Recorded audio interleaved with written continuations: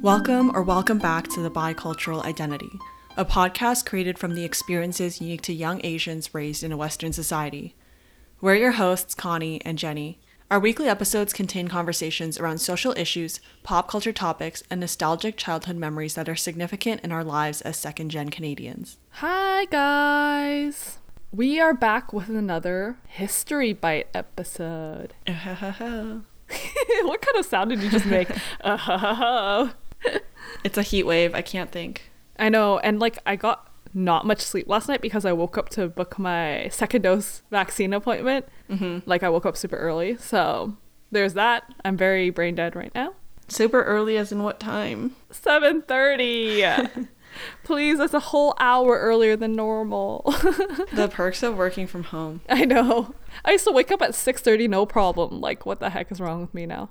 Yeah. Anyways, so because I'm so slow today, I'm very thankful that it's mostly Jenny leading this conversation today. So, yay! Very brave. I don't trust myself with research.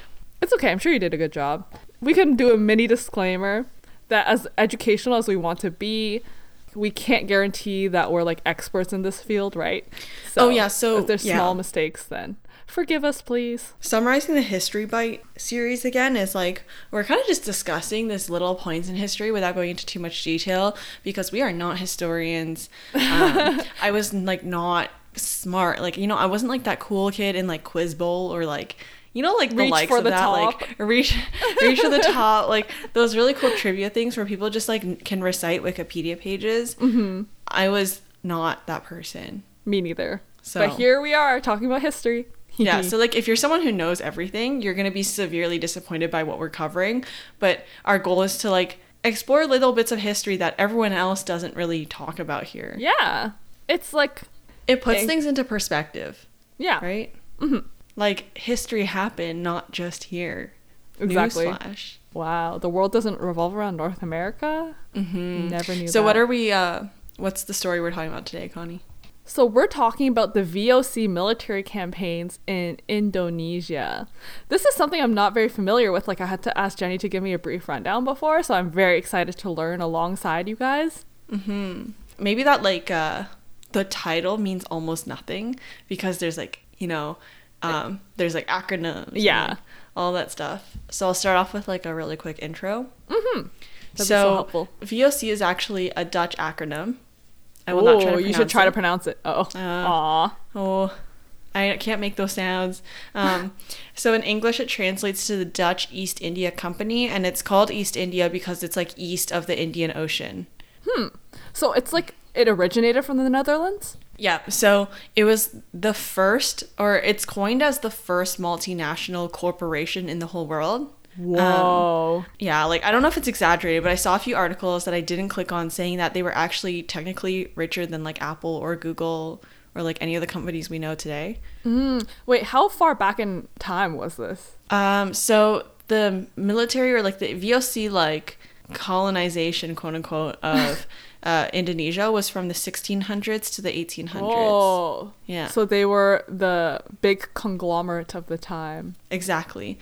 It's not exactly it can't be compared to modern day capitalism, and some people do, but there's exceptions to that. We can talk about a little bit later. But basically they were so powerful as a company that they were basically operating as a government entity within the Netherlands, even though they had a technical, actual government. Within the Netherlands or within Indonesia? Technically the company is from the Netherlands, and then okay, so it was kind of ruling the Netherlands itself too. I don't think I actually don't know if they did that because I'm focused on Indonesia for the research. Okay. But it's more so they had, as in they have a military, they have an army, they employ people who do that kind of stuff. They actually had servants as well. So it was a whole, body of government basically. Sounds very powerful. And what they did was they started a lot of wars. They would actually imprison and execute convicts. They would negotiate treaties with different countries. Yeah, and they would establish their own colonies. So it was it was a big company. And Also, like for a big brief context setting. So in this like history or piece of history, they actually refer to most of the regions as the Malay Archipelago, which is like a series of islands and like different, what do you even call them, like indigenous populations that lived on the islands that are now Indonesia. So we're going to refer to it as Indonesia. And then there are like a few key players in this. I can't say their names, so I'm just going to put it on our show notes. You should try. Jan Yan. Peter Zoon Cohen is one. Okay. And he was the first governor general of VOC in Indonesia. And then he had two important successors, which were Anthony Van Diemen and Joan Maetsuiker. Okay. Sounds legit. We have people who listen from that area, right? Like the Nordic. They're gonna laugh at us. Yeah, I'm so sorry. So that's all the context they have. We have the companies. Right. I'm still following. Had governor generals, and then they were in Indonesian indigenous areas. Okay. So how did it all get started? This whole thing revolves around spices. It started with nutmeg, and then I think they got into like, oh my god, what is it called? It starts with a C. Coriander. Cloves. Yeah. Close.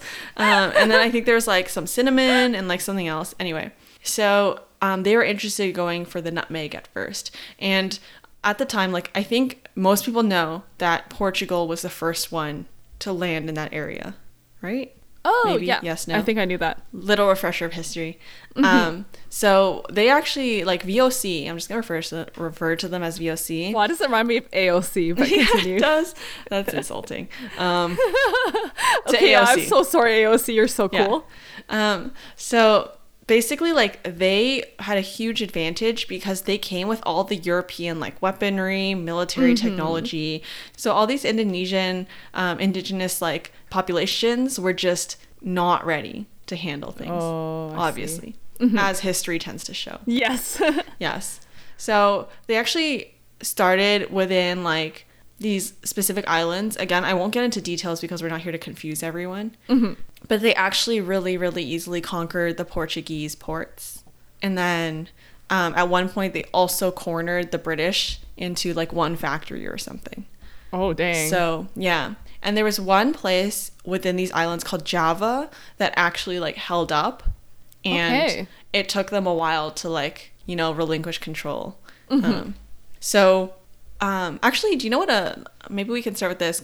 Do you know what a monopoly is, Connie? Okay. Is this like a business term kind of? I think it's like an econ term. Okay, yeah. I don't know too well what it is, but like, is it when one entity, like one company kind of possesses like all the supply for something? I don't know. Exactly. Think about the board game, right? You want to buy all the properties. I hope I didn't sound dumb. No, it's basically that, like, when you control everything, you can control prices and like all that stuff.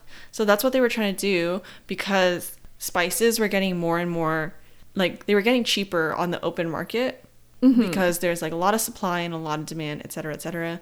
It just became like a normal good. And this company, VOC, was like, wait, we want to make money off of this. How do we get everyone to stop selling other than us, right? So they own all the nutmeg, basically. Yeah, so they went to all these indigenous populations that harvest those spices, and they actually, like, kind of tricked them.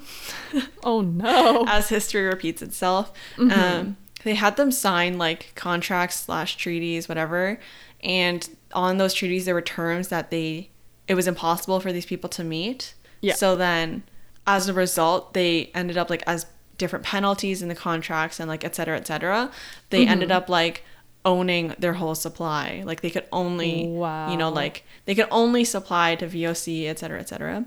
And I think the interesting thing to note here, too, is that it's more dangerous when it's a company, because there's a really good video that I'll link on our show notes, and I didn't realize when I clicked on it, but it's John Green. And he talks about the VOC. Very great video. Like, go watch it. Better than us. Was it a TikTok? No, YouTube. Oh, that's Hank Green. That's always on TikTok, though. Wrong one. So like basically he talks about how it's so much more dangerous when it's a company, because at least governments are either, you know, like they're either held accountable by their population, or if they're like, you know, if they're more authoritarian, they're still scared of their people because you can get overthrown if they're not happy. Yes. Versus like a company with revolution. Yeah, a company with money can just come in and like take over. That is what penalty, very horrifying. Right? That's why sometimes living in our capitalist society now, it's kind of like concerning when like huge rich companies like own most of our economy. Yeah. And it's like they're controlling our government a lot too. So I don't know if we're exactly free from that. You know what Nothing I mean? like our man, Jeff Bezos. Love him. So back on track. Basically, like they came in and they signed all these different things and they forced all these people to like only supply to them. And like the thing that you can do with monopolies is like, you know, you can pay them almost like nothing and then you can sell it for a lot. So that's not fun.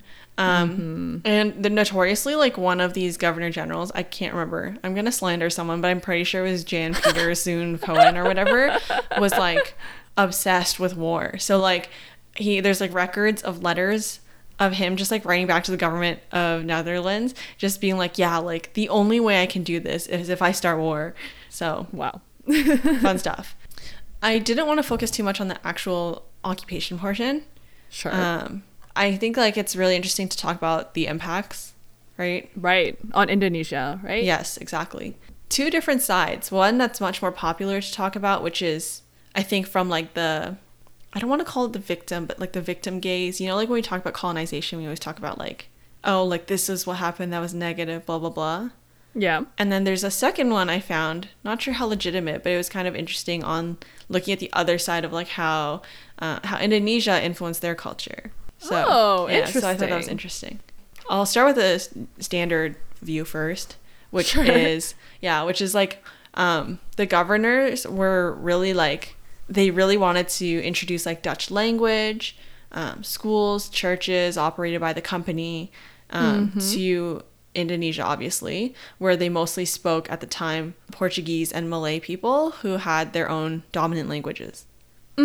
So they actually like created certain restrictions on like they wouldn't hire people who were not like straight from Europe, like not a fob, you know, like fresh off the boat from Europe.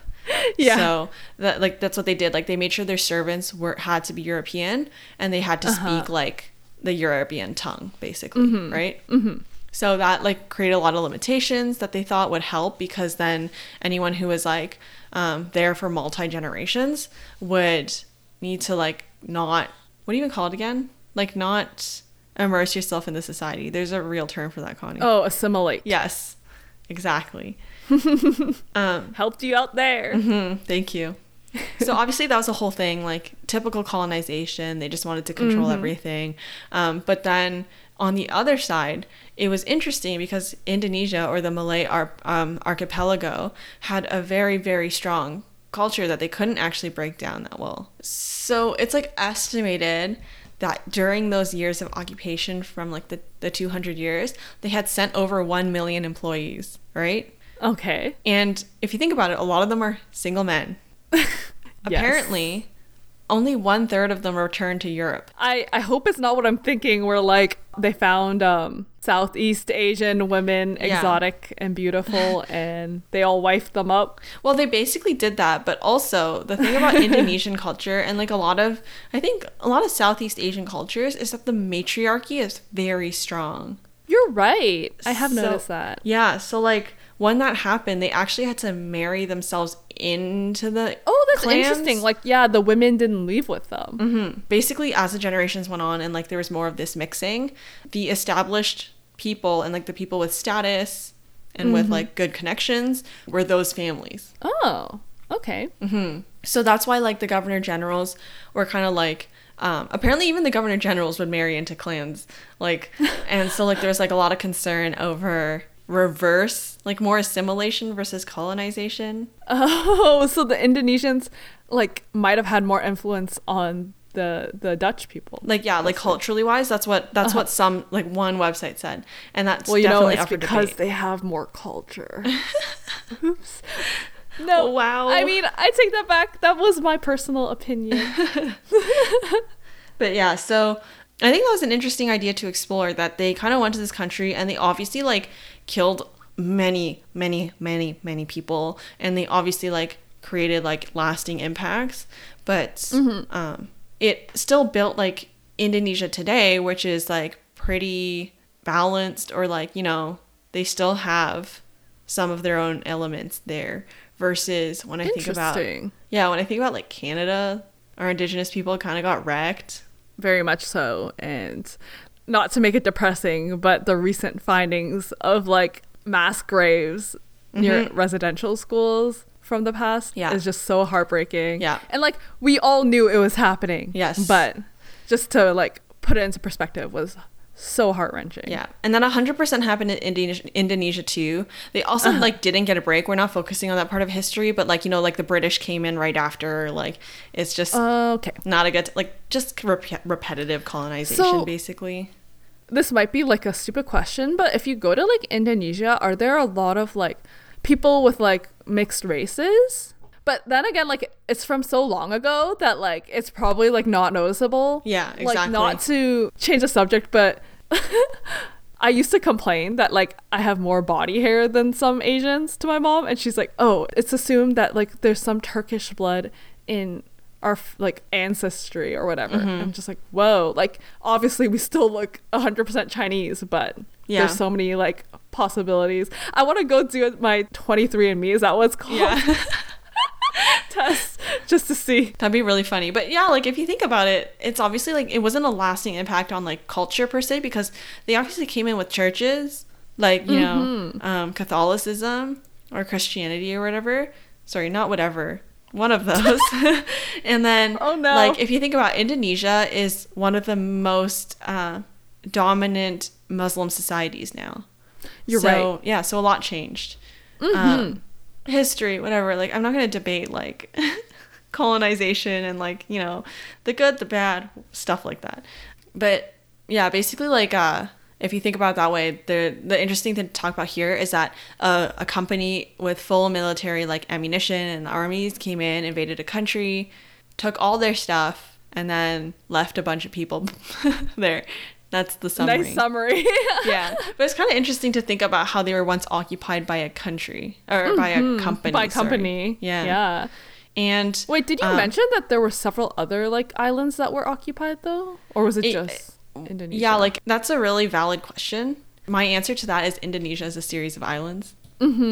So yeah, it's like it just happens to be Indonesia of today. Yeah, exactly. They did branch out. Like, for example, they had a large portion of like, basically at the time they created a port. We're getting technical now, but they had a port, and everything from like Japan and China were coming through there to India, and like they were just like the central like hub, which is why I said in the beginning too that they had like the power to create treaties. So they really established themselves in a situation where they were trying to define trade in all of like that Asian area. And that actually caused VOC to have a lot of conflicts with the neighboring countries too later. Like, interesting. And once again, like you might not have the answer to this, or it might just be a dumb question on my part, but why Indonesia? Like, I always wondered what goes through like these colonizers' brains back then. Do they just get on their boat and go wherever the waters lead them? Like, to answer that, quite honestly, I think it was partly like, I'm guessing there's a lot of factors. My assumption is that it might have been like an optimal target, right? With like maybe like weaker military or like weaponry, but also as I said in the beginning, nutmeg. It was all for nutmeg. Oh yeah, nutmeg is like a bussin' spice though. Is that the right use of bussin'? It is bussin'. Okay. Sheesh. Nope. No. Why not? It was I'm sorry, I told a very messy story. I thought it was pretty clear. There's definitely a lot more details. Well. If you're interested, this was like a teaser. You can go do your own research. But how this all ended, how about that?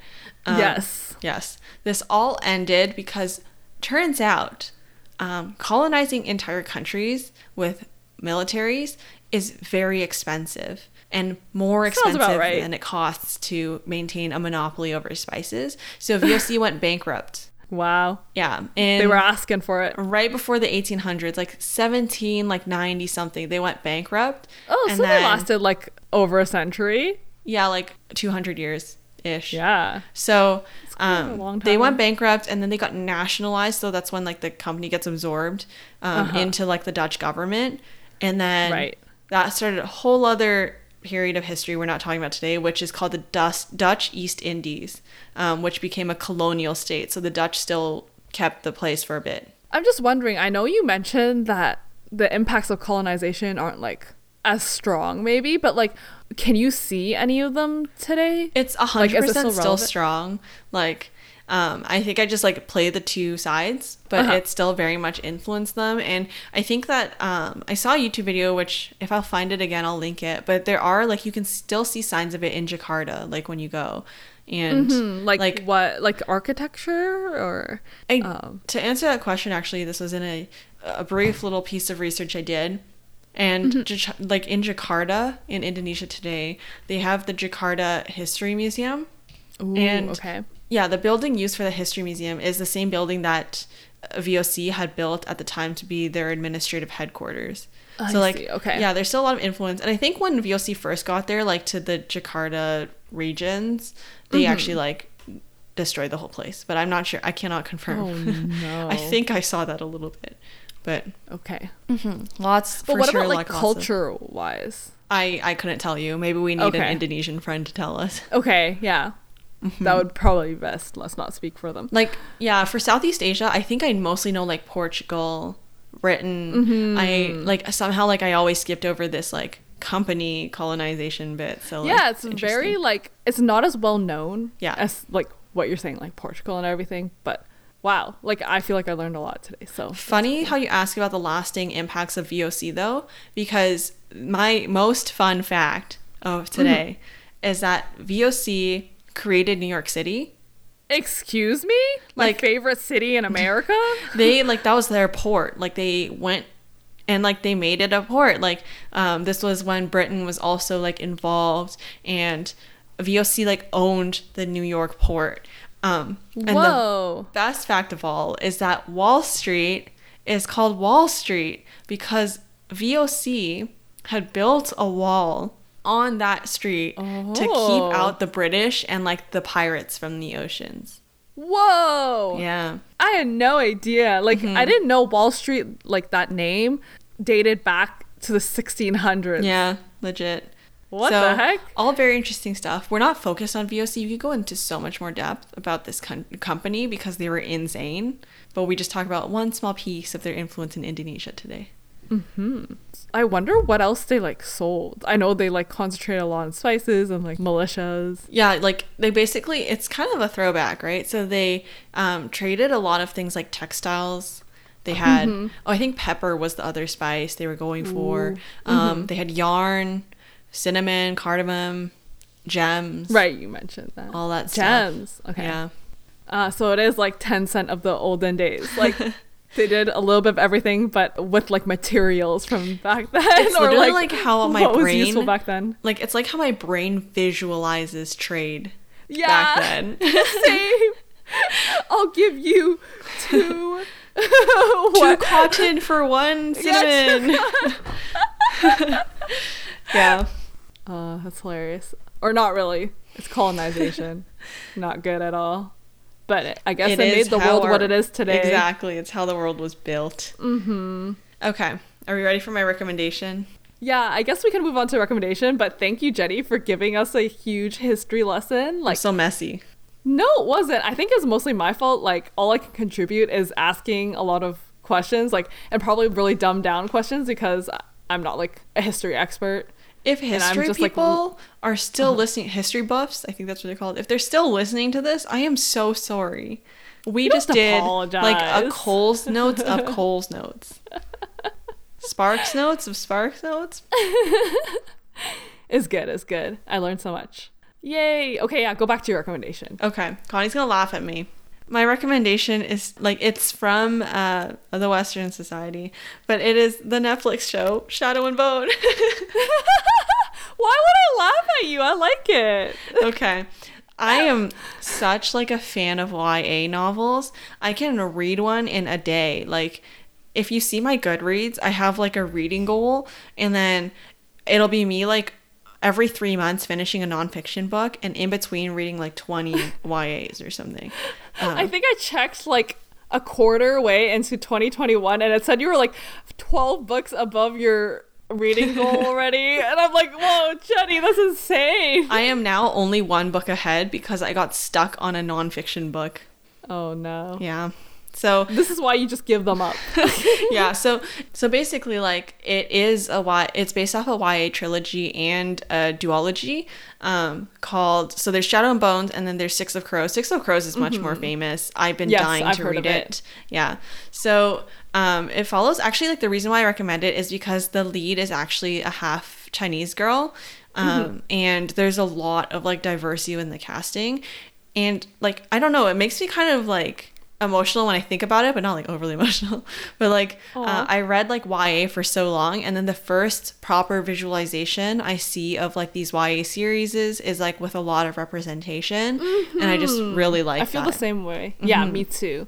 And she does a really good job. Yeah, it's a very diverse cast. Like there's people of all races, and like I think they're mostly all British, so it's like representative of the population today. Yeah, exactly. Yeah, I really enjoy it. I just enjoy seeing a visualization of like things I've been reading since I was a kid.